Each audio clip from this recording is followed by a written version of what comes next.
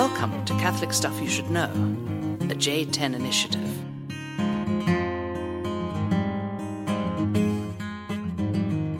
Hey, welcome to Catholic Stuff You Should Know. This is John and Deacon Mike. Hey. How are you? Welcome. Pretty good.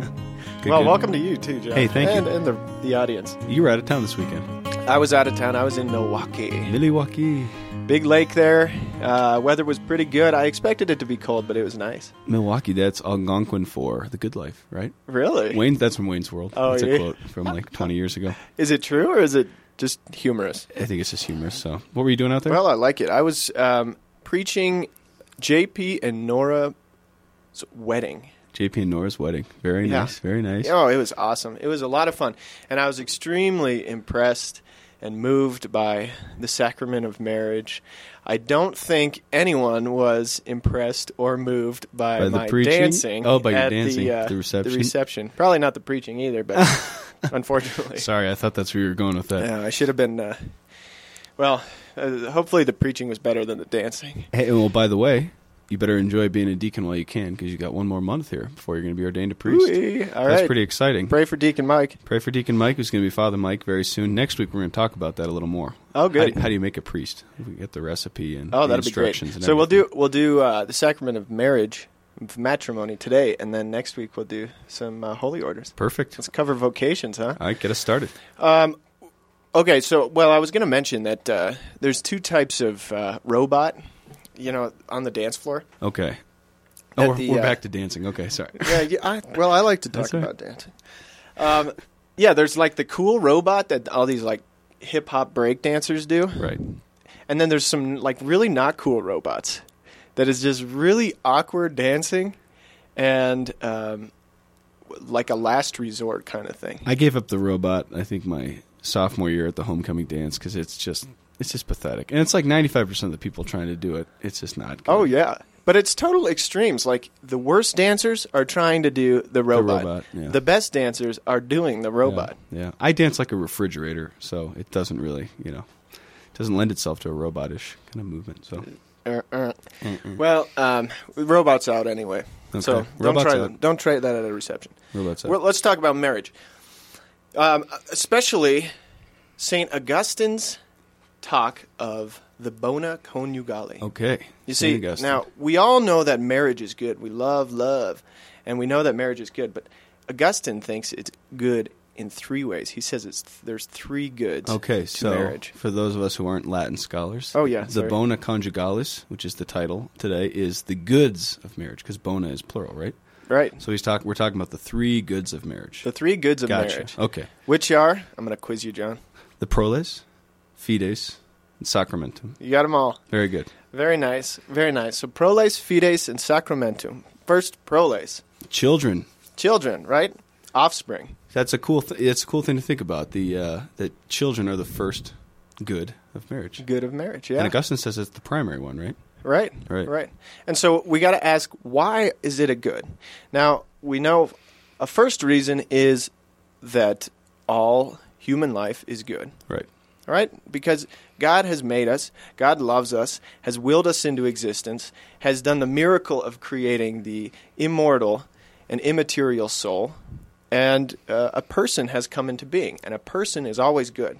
Remember, God in the creation story says, He beholds what He has made, and He says, oh, this is very good. Very good. So life itself is good. Life itself is good. Did you tell that to the people in Portland, Oregon, though, when we were out there last week? That life is good? Yeah. There was a lot of depressed people Oh, walking well, around. it's a 'cause depressing place. It's just rainy, but it's beautiful and It's also green. beautiful. But I think the summer's Cool. coming, so they're going to get some sunshine again. We're not talking about Oregon. We're talking about Milwaukee, okay? Oh, sorry. Okay, sorry. And yes, proles was lauded in Milwaukee. So offspring is good. Okay. Not only because life is good, but also I think a very, very beautiful point is that offspring gives us the chance to love. It gives parents the opportunity to give themselves, to sacrifice themselves very for good. another, So there's which like is their children. A new form of love comes, right? It's not just the marital love, but then it's this Right. kind of paternal or maternal love that Right. is an expression of that. That's beautiful. Yeah, the offspring. Okay, Beautiful. so proles. Proles, we got it. So what's next? We got fides. Fides, Another faith, good of marriage fidelity. is a bond of fidelity, Yeah. fides. And this is good for a number of reasons, but one, everything is so fleeting in our world, Right. Things are passing. We come and we go.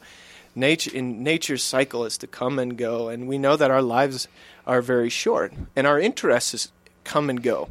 So I gave up coffee for Lent, and I took to chai tea. Mm-hmm. Now, chai tea is nice, and I really became interested. I love chai tea. You were a chai tea connoisseur, weren't you, by the end of Lent? You knew all the different types. No, because I'm kind of lame, and I just drink the same chai tea.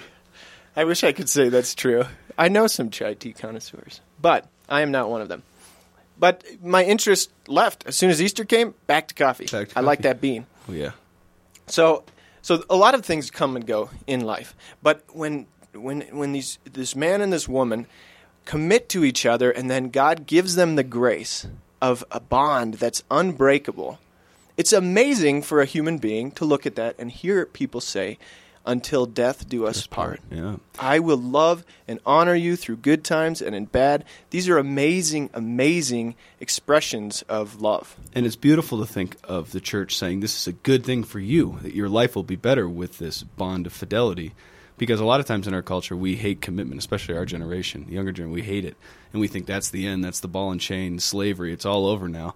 But in fact, taking that step and committing your life and being held to be faithful is actually a good thing. It makes us a better person. Right. It brings us to happiness. And then we got witnesses at a wedding to help us along with that, Right. with that commitment and that bond. So you see, even in like you're saying, even in dating relationships and in friendships, we kind of want to commit a lot of the way, but not go all the way. Right. Because we always want an out.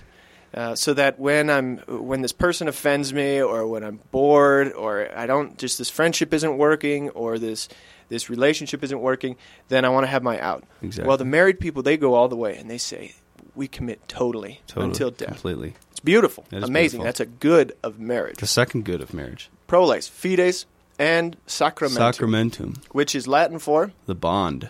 The sacrament. The sacrament. Well, the bond. Now you're mixing me. Sorry. You're mixing me up. That is part of the complication of Augustine's work. But we're not going to get into that. The sacrament. Sacrament. Just that's what I meant to say. for the sake of this podcast, let's say a sign. A sign. Okay. Thank you. So there's 7 sacraments in the church. Matrimony is one of them. But as a good of marriage, sacramentum as a sign means that this love, this committed love, and this relationship of self-giving that we've seen in the proles and the fides is a sign of God's relationship with the church, with Christ's relationship with the church, God's relationship with humanity, and it tells us about the love of God. So that couple you married last, what was their name? Terry and Joanne? Something like that? JP and Nora, close. Close.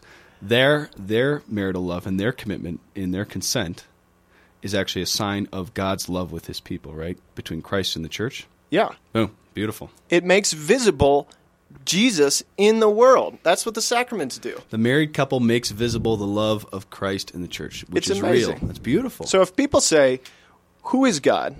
What does God look like? And everybody's searching for God. Who is Jesus Christ? I can point to a married couple and say, right there, look, that's it.